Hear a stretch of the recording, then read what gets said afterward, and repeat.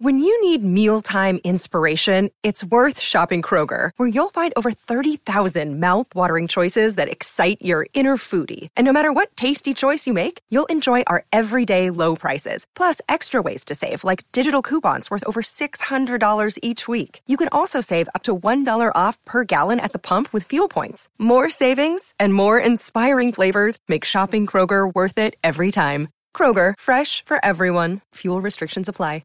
Sometimes people get carried away in conversation, meaning you might have asked someone a simple question, hoping to get a simple answer, and suddenly you're on a completely unrelated topic, and you're not really sure how you got there in the first place. How did the conversation even get there? Well, that's the beauty and also the mystery of conversation. But that's less important than what you can do to get the conversation back on track so that you're not just jumping from topic to topic all over the place. The strategies that I am sharing in this lesson will be just as useful in casual conversation with friends and family as they will be in a business meeting or a professional setting. All right, so let's get right to it then.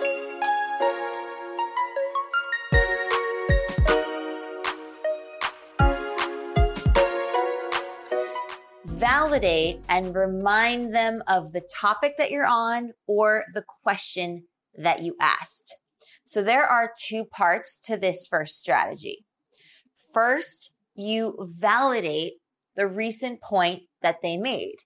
And then you remind them gently, kindly of the original topic of discussion. Or if you ask them a question, then that would be a good time to repeat the question or ask the question again in a different phrasing. For example, if you asked Fred if he would like to get dinner later, but he didn't answer that question, and he's talking instead about how much fun he had on a recent kayaking trip, then what can you say to Fred? Here's an example. Wow, Fred, I didn't know that you were an avid kayaker. That is really cool. We got a bit off track, but are you around for dinner this evening? It would be great to catch up over some food. So in the beginning of that answer, you validated his love for kayaking and how cool it is that he does it. But then you gently nudged him in the right direction of the question that you asked and asked him if he had any dinner plans. All right, now let's look at another example, and that does not involve a question, because it's not always about a question.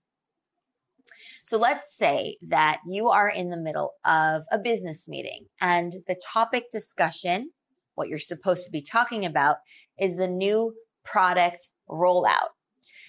Suddenly, instead of talking about that, the participants start talking about the new remote work policies at the company, and the conversation gets off track. So let's see how we can validate and then gently, kindly remind them of the original talking point. Let's see what that looks like. All right. So in this context, as you know, it's not a question, but you're getting them back onto the subject. You could say something like, your concerns about the remote work policies are valid, and we should definitely revisit this topic at our next all-staff meeting. However, the reason this meeting was called was to discuss the new product launch. So if we can get back on that topic, that would be great. You can also end with, that would be much appreciated. All right, so that is the first strategy. And as you can see, it's not just for a question that you want to ask again, but also to remind them of the topic that you are originally, supposed to be discussing. All right, the second strategy is transition, relevance, place. I know it sounds like a mouthful, but the transition, relevance, place, or TRP, is a moment in the conversation where you can jump in and you can interrupt. So this could be a pause. It could be a moment of silence, long or short. It could be at the end of a sentence, when it's clearly the end of a sentence. It could also be where there's a falling intonation.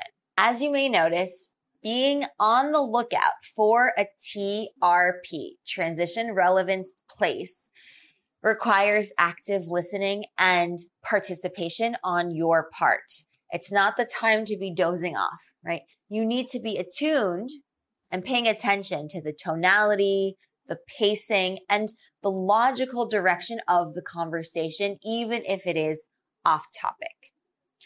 So when you do find a moment to jump into the conversation because you're now at a TRP, what can you say?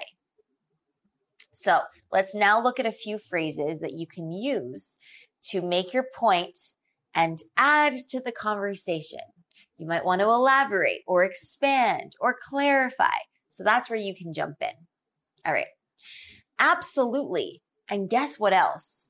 And then you go on to say something. So absolutely. And guess what else? A quick point on that note. And then you jump into what you want to say. And the last one is, before you go, I'd like to say, ...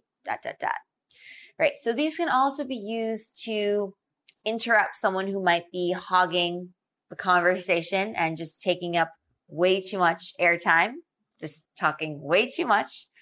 We all have encountered those people. But you really want to keep in mind here that both of these strategies that we've shared today require active listening. It's really important to be engaged in the conversation, even if you're not on the lookout for a moment that you can interrupt. It's just good conversation practice. And if you're using the first strategy, be sure to validate the first point before helping steer the conversation back on track. And really, as you notice, probably the only way that you can validate what the person is saying is if you've been listening to what they're saying. And then, and only then, can you steer the conversation back in the direction it was going, either through asking the question again or reminding the person gently about the original topic of discussion. It's really important to validate first, because if you jump right into steering the conversation back on track without validating what they've just been saying, then it could come off as a little rude and as if you didn't really care about what they were saying. It just feels a little bit heartless. And so we don't want to do that. We want to make sure that we're being kind and thoughtful communicators, but also being assertive. And so that's the reason why I really encourage you to first validate, because that is such a powerful communication strategy in really many communication contexts. So this also goes for when you might be having a heated argument with someone. But that's not the topic of today's conversation. The point here is that you do want to make sure that you validate, especially in this setting of trying to get the conversation back on track, and in which case you might have to interrupt as well. And in the second strategy, you also need to be an engaged listener and active communication participant, because you have to listen for the right opportunity in the conversation that you can enter and interrupt in a way that's not really rude or thoughtless, right? Because you're not interrupting the person per se, because you're not overlapping with their speech, but you might be interrupting their train of thought if it's at a moment where it's a pause, but they might have wanted to continue. And this could be for several reasons that you interrupt, right? Maybe the person is speaking too much and not letting you or anyone else in the conversation talk. Maybe the conversation is way off topic. And the other reason could be is that maybe you would like to add to the conversation and get a chance to speak, because that's kind of the point of having a conversation, right? Everyone gets a chance to talk. Whatever the reason, both of these strategies will help you achieve these outcomes. Sometimes we have to fight for floor space, meaning being able to add to a conversation, right? We have to be alert and we have to be ready to jump into the conversation at any given moment. So make sure that you have in the back of your mind something that you would like to add. These strategies are going to help you become more attuned to the patterns of conversation. And if things were to get off topic, you will know exactly how to bring it back.